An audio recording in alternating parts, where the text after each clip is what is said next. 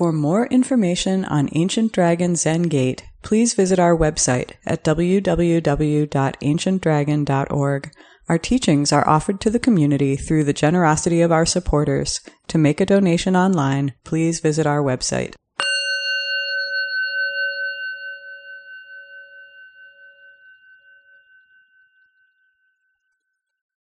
Banna, so it's kind of her to come up the road here to Chicago, as it were. Florence is also a long-time environmental activist. She was a professional botanist. She's been very involved in numbers of environmental action campaigns and knows a lot about conservation. Florence is probably best known as co-editor of a really wonderful, important book, The Hidden Lamp, which has, I think it's 100 stories of important women, or I don't know about important, wonderful women teachers in Buddhism, going back to Shakyamuni Buddha's time in India, in China, Korea, Japan, and even the United States. And in addition, that book has, it's a wonderful resource generally, but it has comments by modern American women teachers. So I highly recommend that book, The Hidden Lamp. And Florence has been here a number of times before and will be again, but I'm really happy to have her here tonight. Welcome, Florence. Thank you, old friend Taigen. It's wonderful to be here again. I kind of feel like the whole Zoom room is old friends. I recognize, I think, most of you. So it's great to be with you again. And I hope you're enjoying this beautiful spring evening. I imagine up in Chicago, like here, the spring is accelerating like some kind of, I don't know what, fast forward movie or something like that. Every time I walk outside, there's more flowers. So hope you're enjoying it too. Tonight, what I'd like to talk about, the title that I sent into Taigen weeks ago was Only a Buddha and a Buddha, which is also the title of a well-known fascicle of Dogen. Many of you probably know that. And this talk will be about that fascicle and not about that fascicle. So it will touch upon it, but it's going to cover a lot of other territory over our time together. I'm going to get the clock here. There we go. So I want to start with a section from that fascicle. This is from an earlier translation than the most recent one. This is from Moon in a Dewdrop. Many of you may have this book. So the fascicle begins with some lines that are a kind of reflection from the Skillful Means chapter of the Lotus Sutra. And I'll just read that little paragraph, but then I'm going to skip to something else that I think sheds light on what I want to talk about tonight. So the fascicle begins saying, Buddha Dharma cannot be known by a person. For this reason, since olden times, no ordinary person has realized Buddha Dharma, so no practitioner of the lesser vehicles has mastered Buddha Dharma. Because it is realized by Buddhas alone, it is said, only a Buddha and a Buddha can thoroughly master it. A Buddha and a Buddha. And then I wanted to read this part, which is in the 6th part of this fascicle.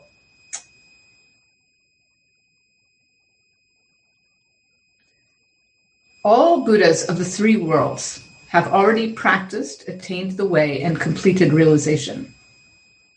How should we understand that those Buddhas are practicing together with us? First of all, examine a Buddha's practice. A Buddha's practice is to practice in the same manner as the entire universe and all beings. If it is not practiced with all beings, it is not a Buddha's practice. This being so, all Buddhas from the moment of attaining realization realize and practice the way together with the entire universe and all beings. Do not think that Buddhas are other than you. Let me read that again. Do not think that Buddhas are other than you. According to this teaching, when all Buddhas of the three worlds arouse the thought of enlightenment and practice, they never exclude our body and mind.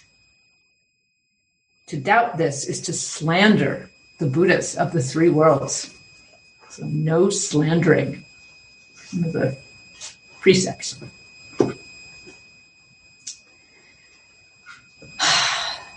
I think that there is a tendency in all of us, in our culture, to see the path as a kind of solitary, heroic journey, right? We're all familiar with Joseph Campbell and the hero's journey. This is our idea of the spiritual path. If you close your eyes and hear the words spiritual path, do you see it like a whole bunch of people on that path? Or do you just see one solitary figure headed towards the peaks? Right? These are our images. But what if the path includes everything and everyone? That everyone and everything, including all the Buddhas of past, present, and future, as Dogen tells us, and remember to think of this otherwise is to slander the Buddhas, are actually with us, practicing with us. We are not separate from them. I think that so when I've been recently studying this fascicle, and I was really, really struck by this. Because you might have noticed that this practice is a challenging one, right? Life, actually, not just practice, life is a challenging one. And so if we also think that we are doing this all alone, essentially, like fundamentally, then it's really hard. And so what supports us in our practice? And when I read this section, I was just really struck by what would my practice be like if I believed this?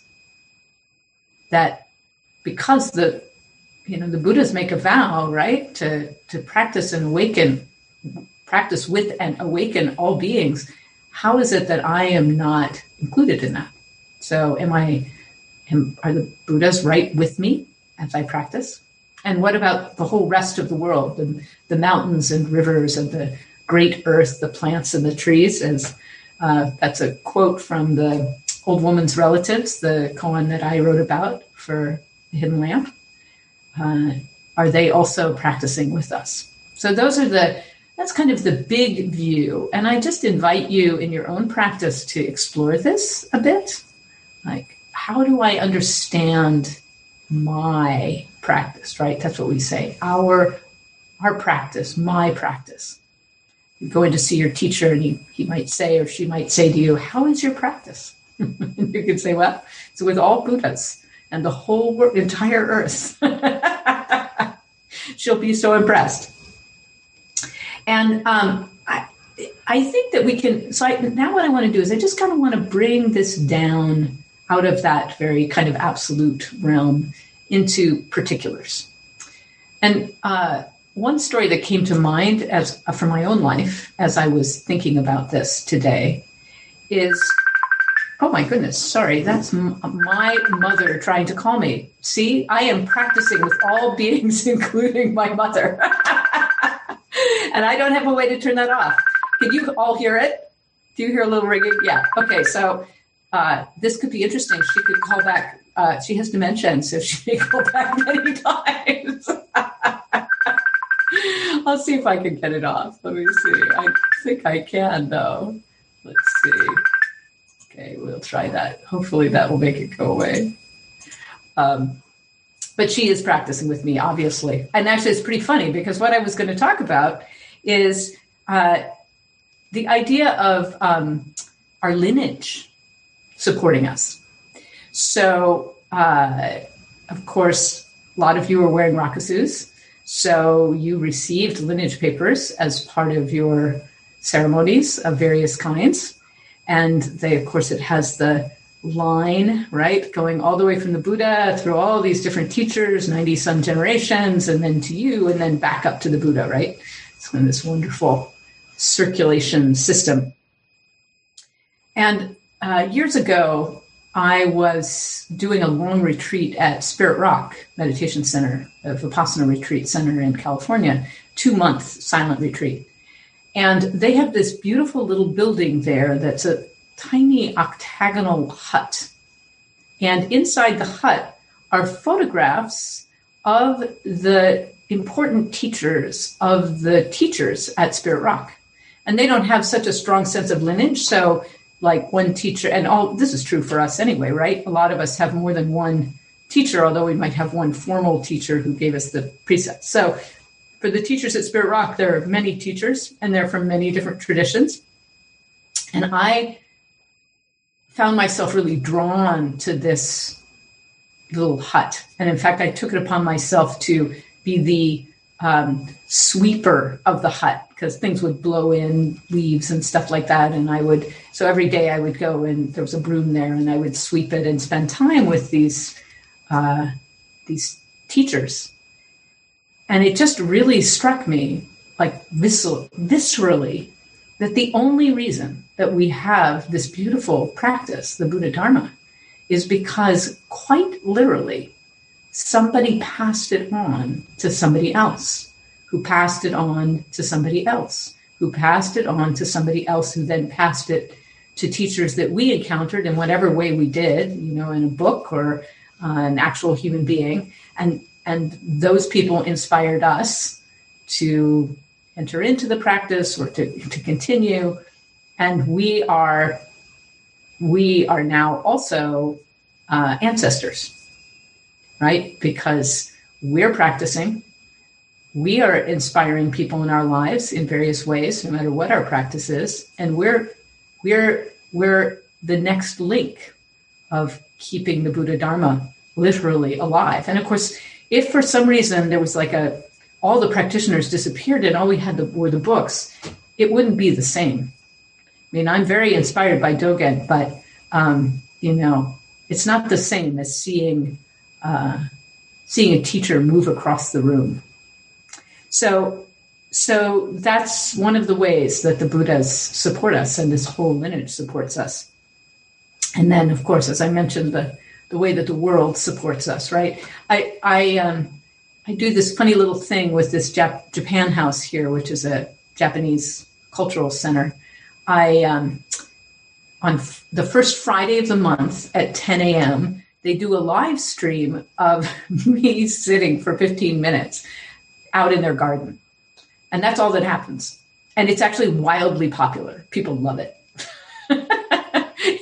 And you'd think it might be a still image, right? We sit pretty still in Zazen, except like a leaf will fall down or there'll be a bird call or whatever. And I've been doing this. I did it all through the winter. And this last one, which I recorded a little early, this is the only one that won't be live because this Friday is my birthday and I'm going to be out of town.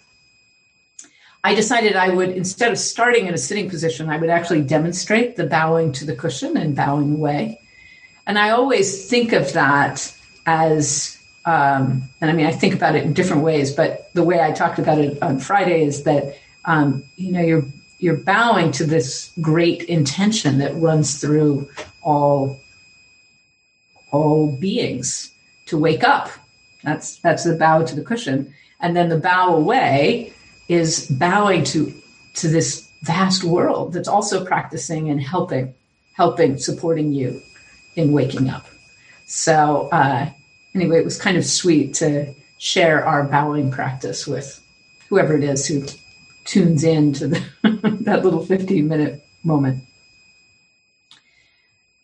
That is all a sort of introduction to what I really want to talk about today, which is spiritual friendship, which can be about teachers sometimes. I think I would put our relationship with teachers kind of under that umbrella of spiritual friendship, but I also think that it takes many forms and can be deeply supportive to our lives. So I want to open up this area of spiritual friendship for us and see where we go. And I'd like to begin. So I want to talk about it. How spiritual friendship. Is there a difference between spiritual friendship and other kinds of friendship? How do you recognize that's what's going on in a relationship? And what it can mean for our practice in life. And I would like to dedicate this talk right now to all the people who are not in this shared space together, who have supported you in your practice, who have been your spiritual friends, whatever form that took. So this talk is dedicated to them, because you probably wouldn't be here without them. And I want to start with just a brief guided meditation to bring those others here with us. So please, if you would, close your eyes. Just feel your breath and body as you sit here. And bring to mind a person in your life who has been an inspiration and support to you on the path. This is ideally a person where the tangles are minimal, where there's a clear sense of this person as a spiritual teacher and benefactor.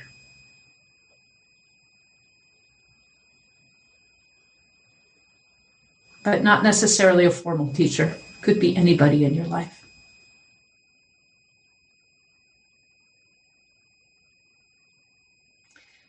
Bring them right in front of you as clearly as you can in your mind's eye. See their face.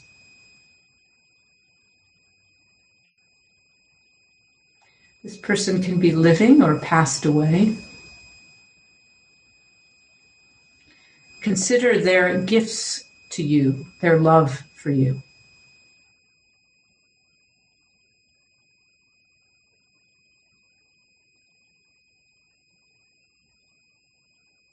Now, I invite you to bring your attention to your heart. Feel what you feel there when you think of this person.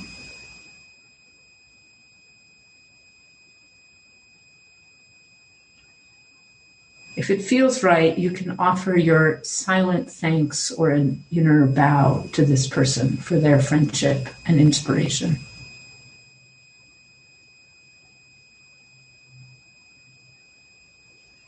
And when you're ready, you can open your eyes and come back into the room.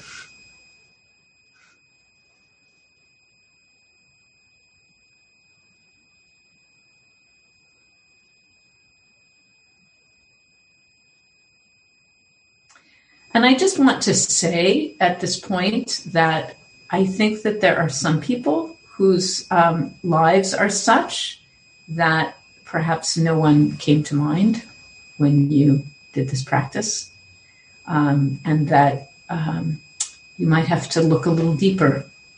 One in the stories, in the Zen stories, some great teachers and students are together for decades, practicing together in the same monastery, and others for days or even moments. So if no one came to mind for you immediately, you might consider whether there's someone that you've encountered that maybe it wasn't for so long and has been that for you. But I think most of us can pretty easily contact feelings of gratitude. And isn't it quite remarkable that most of us have been blessed in some way by a person or maybe several people or even many people who have supported us in these ways. So I think that there's this funny thing, and I don't know what it is, but I think that we walk together with fellow travelers, very particular human beings where mysteriously we recognize them and they recognize us. And I would venture that for most of us at some point in our lives, this kind of friendship has been or is critical. A friendship where you are truly seen and where you know that you don't walk alone. This could be a friend, it could be a teacher, it could be a peer, somebody older or younger, somebody close to you, or as I said, someone you meet very briefly. It hardly matters. And there is actually a term for this kind of friendship from the Celtic Christian tradition as well. It's called anamkara. And John O'Donohue, the poet, wrote about that and said, in the Celtic tradition, there is a beautiful understanding of love and friendship, the idea of soul love. The old Gaelic term for this is anamkara. Anam is the Gaelic word for soul, and kara is the word for friend. So anamkara is in the Celtic world, was the soul friend. In the early Celtic church, a person who acted as a teacher, companion, or spiritual guide was called an anamkara. It originally referred to someone to whom you confessed, revealing the hidden intimacies of your life. With the anamkara, you could share your innermost self, your mind, and your heart. And I'm sure many of you are familiar with teachings from early Buddhism about the Kalyanamitta. Kalyanamitta are the spiritual friends. And in some of the Theravadan traditions, teacher is also referred to as a Kalyanamitta, but it can also be a fellow practitioner as a spiritual friend. And this might be familiar to you from the suttas. Ananda, Buddha's attendant, had spent the day in solitude, and in the late afternoon he came and told the Buddha that he had been meditating through the day and had had a great insight. He said, "It seems to me that half of the holy life is association with good and noble friends." Maybe you know what the Buddha said afterwards. The Buddha replied, "Not so, Ananda. Do not say that, Ananda. It is the whole of this holy life, this friendship, companionship, and association with the good." That's sometimes translated as Sangha, but I actually think it's powerful to hear it. This is, I think, a more formal translation, and to hear it to be about noble friends. And it's a koan, right? How could this be the whole of the holy life? Not something to just pass over lightly, to really consider, what does this mean? And is it related to only a Buddha and a Buddha? So one of the things about spiritual friendship that I have found in my life is that an ordinary friendship tends to rest on things like living in the same town, or shared experiences, or shared interests. But a spiritual friend often has a different quality. You might meet across really vast differences, actually, not necessarily similarities. One of my important spiritual friends was a woman whose name was Willie Cooper. And she was an elderly Lummi Indian woman to the Lummi Nation out in Washington State, who was married at 14 and had 9 living children, 13 pregnancies, and was deeply, deeply spiritual. Anything spiritual, she wanted to be part of it, whether it was a tent revival in the woods or practicing the ancient Siawan religion of the Lummi. And we loved each other, I swear, from the moment we met. And I was privileged to spend a number of years in association with her. And we just knew each other. my brother-in-law is Ugandan, and the same thing happened when we met for the first time. We could, even though his life experience and mine are as really radically different as two lives could be, still we recognize something. So I wanted to share a koan with you. And there's so much that could be said about this koan, and I really invite you to potentially explore it a little bit on your own as well. It's a little hard to find, and in fact, I don't know, Taigen, I could not, I've struggled with this before. I cannot find the original source of it. But it's sometimes called Tortoise Mountain Wakes Up. And it is from the kind of classic era of Chinese Zen, Chan. And it's about two friends, Shuifang and Yantu. And Shuifang became extremely famous as a Chan teacher. But at the time of this story, they were both students on pilgrimage. And this is a short version of the story. Yantu and Shuifang were snowed in on Tortoise Mountain. They were out on pilgrimage and got stuck in this little hut. Day after day, Yantu slept while Shuifang sat up and meditated. And here was the thing. Shuifang was the older of the two, but Yantu was kind of like a Zen prodigy. Like, he just got to stuff really fast. So all he's doing, he's just napping. And there's Shuifang, yeah, right? Sitting there, really intense. And finally, on the third day, Yantu sat up and said, "Get some sleep. What do you think you are, a roadside shrine?" Love that line. And Shuifang touched his chest and said, "My heart isn't at peace. I can't fool myself." And in the longer version of the story, Yantu asks Shuifang to tell him about his experiences. And he tells all these stories about meeting these different teachers and having, insights of various kinds. And it just goes kind of on and on. And finally, Yantu gave a great shout. He was famous for his shouts. And he said, "I'm going to do this. I have no idea what this will sound like on, Zoom. Ha! Don't you know that the family treasure doesn't come in through the gate?" He said, "Let the teaching flow out from your own breast to cover the sky and the earth." Shuifang was suddenly enlightened and cried out, and danced around, actually, in the longer version of the story. "Today, Tortoise Mountain has finally awakened." So here are two friends, just traveling together. And one, out of this great compassion, not a formal teaching relationship at all, the younger one, helps his friend to find freedom, helps his friend to finally be at peace in his heart.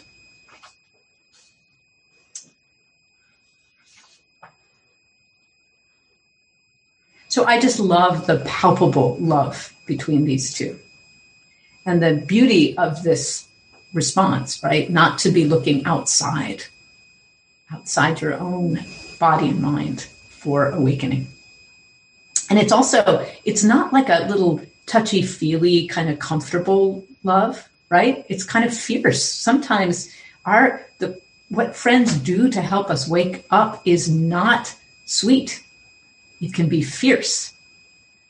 I can remember a long time ago, someone I was working with got mad at me and said, this was as a botanist, and said, "You are so arrogant." And it blew me away, because actually at that moment, I knew he was right. I was this young, arrogant thing, right? He'd been around for a long time doing work for the Forest Service, and I just thought I knew 10 times more than he did. It woke me up. So how do we wake each other up? And some of you may also know the story, and I'm watching the time here, I don't want to go too long, but the story of Buddha and his foster mother, Mahapajapati, who ended up being the founder of the order of nuns. And the Buddha kept telling her she wanted to ordain. And at that point, there was an order of monks, but not of nuns. And she kept asking, and he kept saying no. And finally, she led this huge group of women 100 miles on the roads. They shaved their own heads, they put on robes, and they walked to the Buddha, and they asked again, and he said no again. And said, woman, don't ask me anymore. And Ananda pulls him aside, his attendant, his like unenlightened attendant, right? And says, but wait a minute. I mean, she suckled you at her own breast, and aren't women just as capable of enlightenment as men? And Buddha's like, yeah, that's all true. And, well, maybe you should do this. And so the Buddha did. So there is a nunnery in Japan that does a ceremony every year thanking Ananda for helping to wake up the Buddha to something very important. I really can say for myself that I don't think I would be alive today without this kind of friendship. There were times in my life, especially as a young person, where I was walking the edge. I was not sure I wanted to be in this world. And there was one particular person who saw me, and that made all the difference. So just to remember to reach out to others who are on the path. And we are not walking this path alone, but you may know somebody or meet someone who thinks that they are walking alone. And if you reach out your hand, you might save a life. So let's keep it up and never forget what a gift it is to have that kind of connection. And I just want to close with a poem. It's by Sharon Olds, the poet Sharon Olds, and it's actually to another poet, Gabriel Hirsch. So in a way, this is kind of a poetic equivalent of Tortoise Mountain. Song to Gabriel Hirsch. We first met in your home, outside summer fire, inside Texas summer ice. I was wiped out by travel and illness lying on a couch, which made me a good height for you to talk to. That I had a son with the same name as you struck you with wonder. Me too. One name, one label, two beings. We said to each other, I think, whatever came into our minds, put there by what the other had just said, as if we threw one by one, taking turns, those intensely dried paper flowers of my childhood into a glass of water and watched them uncurl fast, uneven, and bright, and tossed another. We were in the present moment so intensely in it, everything outside it took a step back out of the light, then another step back, and that was where we met. Next, years later, in that light, you were so intent, alert, alive, as if in the grip of a fierce brightness and moving around in it, quick in its grip. I wish I had been there last week to hear your best friend who had met you eye to eye in what in your childhood was the future talk of how extraordinary you were, my almost unknown dear, your mother's and father's dearest. You were wearing a cape that first day, a cloak of many colors, a cloud, your hand on the shoulder of the wild creatures of your life.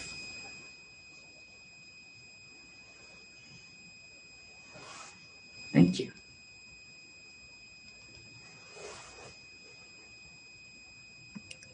Thank you so much, Florence, for your talk on spiritual friendship. We have time for discussion. If anyone has comments, questions, responses, please feel free.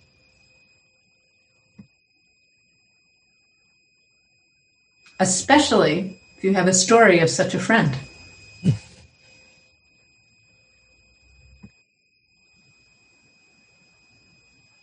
I'm sorry, Wade, maybe you could help me call on people. Oh, okay. Don't see anybody raising their hand. Oh, please don't be shy. You all know each other. And me.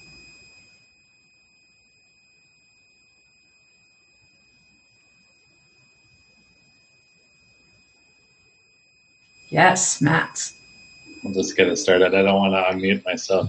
My kids are watching cartoons in the backgrounds. I do have a story. The person who I had in mind when you were doing the guided meditation, one time she said, quit being so effing intellectual. I remember that moment, and that was actually a pretty pivotal moment in my practice. So that was a similar moment for me as well. So thank you for your time. Thank you.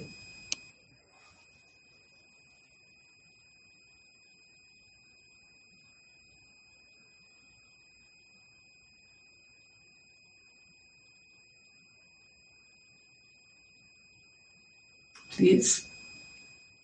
I've been struck before by the lineage that you listed. This idea that the warm hand to warm hand transmission for the past 2,500 years is just kind of remarkable to think about. And that never, I feel like that's true in Christianity too, but when I was a practicing Christian, it never struck me that way. For whatever reason, I think Zen has an emphasis on it. And really it's kind of awe-inspiring. And it reminds me, you being a botanist, and Laurel as well will appreciate this. It reminds me of the natural world so much, that we only have the nature that we have because every generation has managed to produce another generation.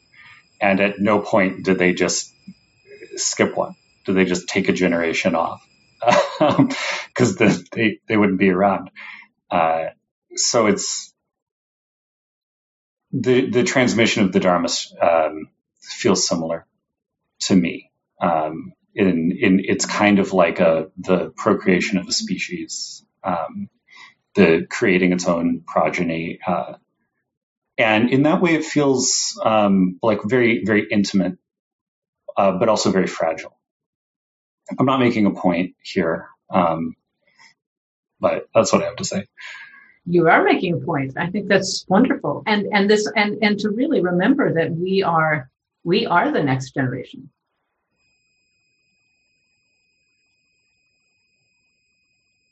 I imagine, I don't know this for sure, Taigen, but you'd give the second lineage paper now to the one of the women in the circle? Oh, you're muted. Yes, we haven't done a lay ordination in a little while, but yes, I give I think I'm not sure if it's the Norman's version that we do. We chant. We have a chant of women ancestors as well, but yes, the circle of women. I love that, because we have this kind of, in some ways very Confucian kind of hierarchy, not hierarchy, but, linear, somewhat magical and mythical, but linear version, right, that goes from the Buddha to us. We may not have all the names right, but we know this happened, right, one generation after another. But then for the women, it's you're in the middle, and it's circular.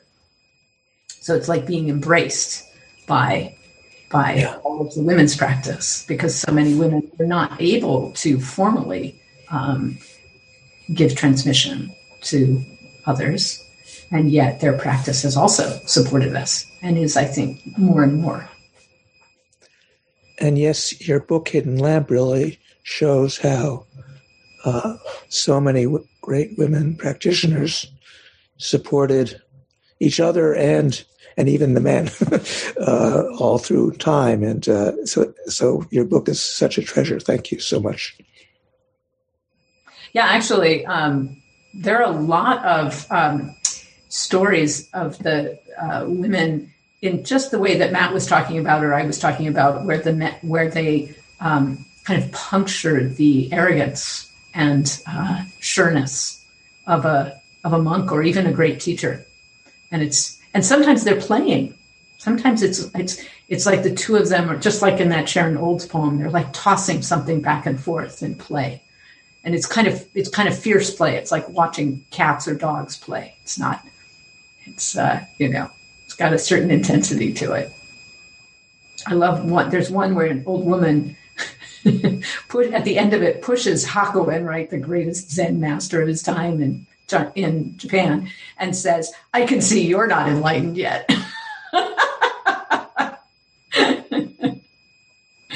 So I think laughter is also part of this. Do a whole separate thing on laughter. Laurel. Thank you. Thank you so much for a wonderful talk. I have a story on a different topic that I wanted to tell you. So I moved last year, and after being in the same place for 25 years, and I had to get rid of a lot of books. And a few weeks ago, as I was finally getting around to rearrange my books and put them in order, I found that I had 2 copies of The Hidden Lamp. Mysteriously and miraculously, they multiplied, even though I had gotten rid of more than half of my books.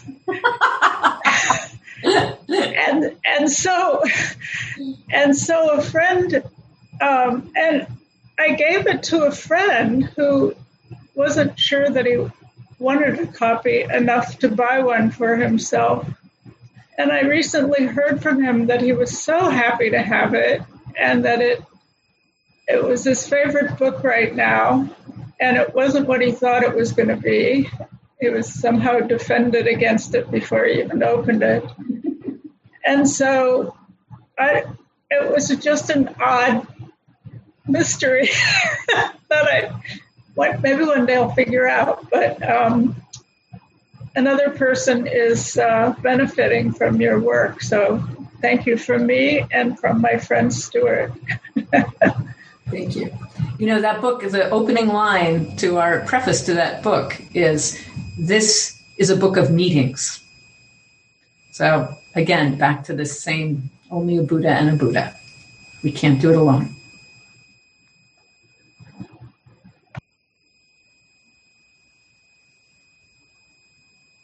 And if you look at the koans, this is a really interesting way to look at the koans, is how much they are about, all of them, virtually all of them, about meetings.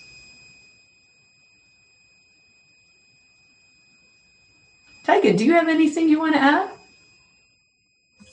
Yeah, just that I was just thinking as you said that it's also a book about intimacy. Mm-hmm. And how people become, as you said, you were talking about spiritual friends, and I'm going to try and remember this Celtic word you shared with us for Kalyana Mitra, or like it, avam kara. Is that right? I'll write it in the chat. And there's actually a book. John O'Donoghue did a book on this. Oh, anam with an N, kara. Mm-hmm. Okay, I heard it wrong. Part of this whole thing of teachers and students and students and students and teachers or whatever, practitioners talking together is, we meet in this, it's sort of unusual way. I mean, we have these formalities of how we talk to each other, and then we just sometimes there's an exchange out of, while sweeping or whatever. But there's a kind of, you were talking about sitting for 15 minutes on camera Friday mornings for where you live. And I think that's just lovely. And for people watching that, there's nothing said, but somehow, and this is true in Zendos too. I don't know if we can achieve this on a Zoom page, but we have to see. But I don't know, something about how we really get to know each other and ourselves. Anyway, there's something very sweet about this idea of spiritual friends, and so I appreciate your talking about it with us tonight.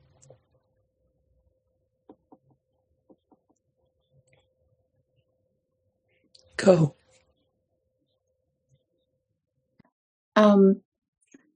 As I've been very insular during the pandemic, one of the realizations that came to me, I've been feeling regret over places where I haven't entered friendships fully. And one of the insights that came to me was that when I think that I'm not of value, I end up treating other people that they're not of value. Mm. I was wondering if you could say anything about that. So this is in a situation where you feel that you are not valued by the other, and then you don't. No. When I personally do not think I'm of value, yes. I don't enter, and then I devalue them. Right. In an odd way. Yeah. I think I don't know if any of you ever read there was a psychoanalyst and poet whose name was R.D. Laing, and he wrote a book called Knots, Knots. And actually a lot of the book is about this and how we shy away from relationship, like these kind of double binds that we put ourselves in, right? We shy away from relationships because, I remember one thing is, I am so unworthy that someone who found me worthy is therefore unworthy. Mm-hmm. Right? I remember coming across this book as a teen, and it was just a revelation to me.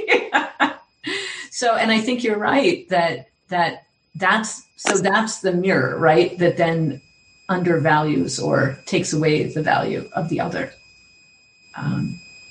And honestly, I think the sort of antidote to that is to really turn completely towards them, right? Because ultimately it's not about you, right? It's about them. Who is this human being that is in front of me? And, I was just realizing there is something weird about giving this talk at the end of a year of pandemic, because I think for a lot of us, our friendship life or even just encounter life has narrowed so dramatically. One of my favorite serious games is riding the train, long train rides, and discovering who's on the train with me, which is just endlessly kind of serendipitous and magical. And I meet people I would just never, ever meet under any other circumstances. And of course, I did ride a train this year, but I was locked in a compartment the entire time. So I think, as we sort of re-enter maybe slowly, more ordinary interactions, perhaps we can be more open, maybe more appreciative of the preciousness of those encounters. I hope so.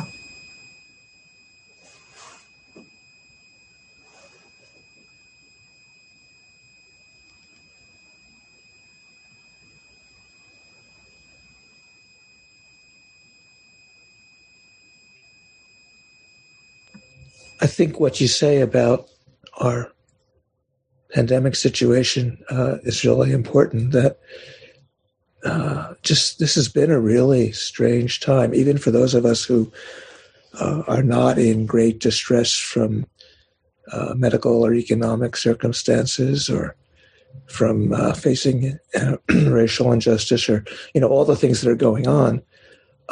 Just to be kind of in quarantine for a year, it's just, I'm feeling it more and more, as maybe because spring is coming, but it's odd. It's just so odd. And I think we have to be kind to ourselves and realize that we've been through something very strange, and that it's not over yet, but we can see that it will be over at some point in the foreseeable future. Anyway, I just wanted to say that. And then also, during this time, I've had a practice which I haven't followed as well as I'd like to, but I have. When you asked it to think of somebody who was a close friend, or who was somebody who we resonate with, or I forget exactly how you put it.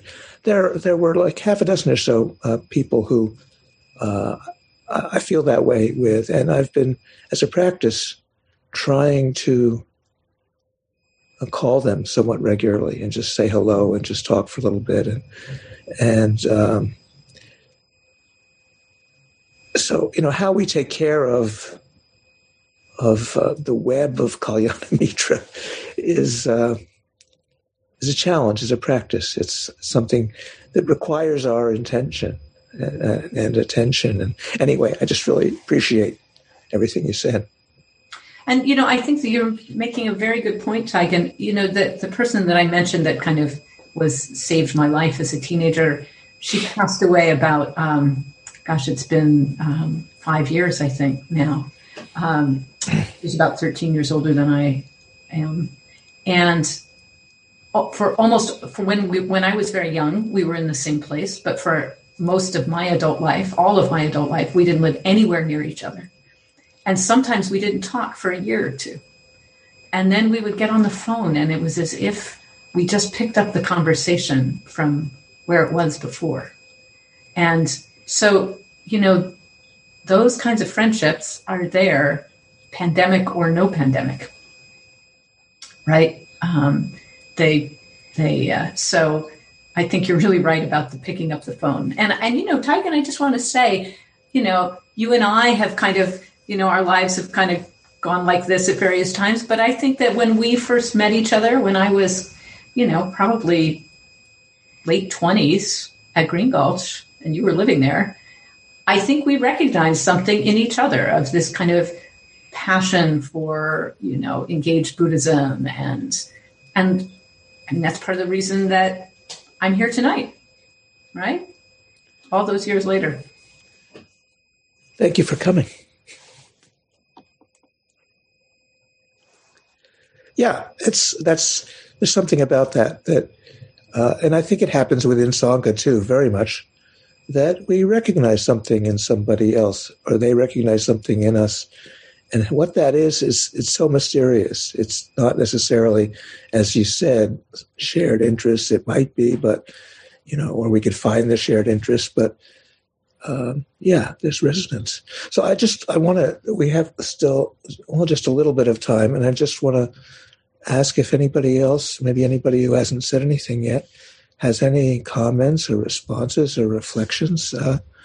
It's just wonderful to have Florence with us, and so please.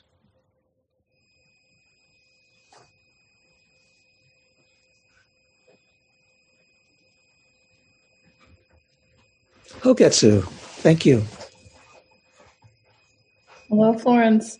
It's nice to see you. I apologize for showing up late. The Doan forgot to ring the bell during my zazen before your talk. That Doan happened to be me. So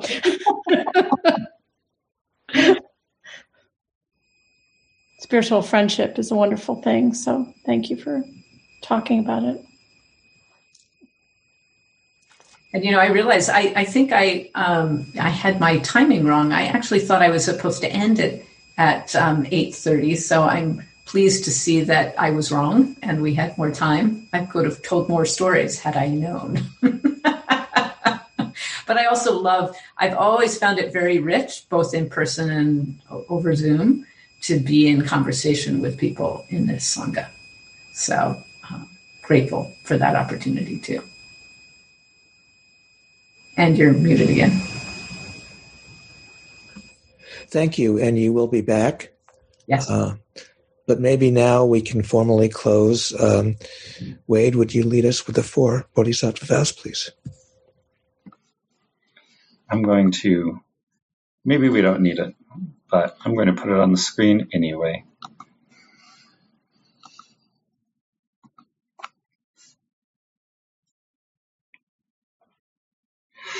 Beings are numberless, I vow to free them. Delusions are inexhaustible, I vow to end them. Dharma gates are boundless, I vow to enter them. Buddha's way is unsurpassable.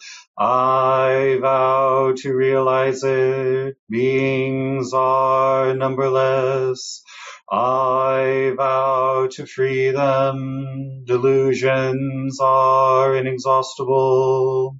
I vow to end them. Dharma gates are boundless. I vow to enter them. Buddha's way is unsurpassable. I vow to realize it. Beings are numberless. I vow to free them. Delusions are inexhaustible. I vow to end them. Dharma gates are boundless. I vow to enter them. Buddha's way is unsurpassable. I vow to realize it.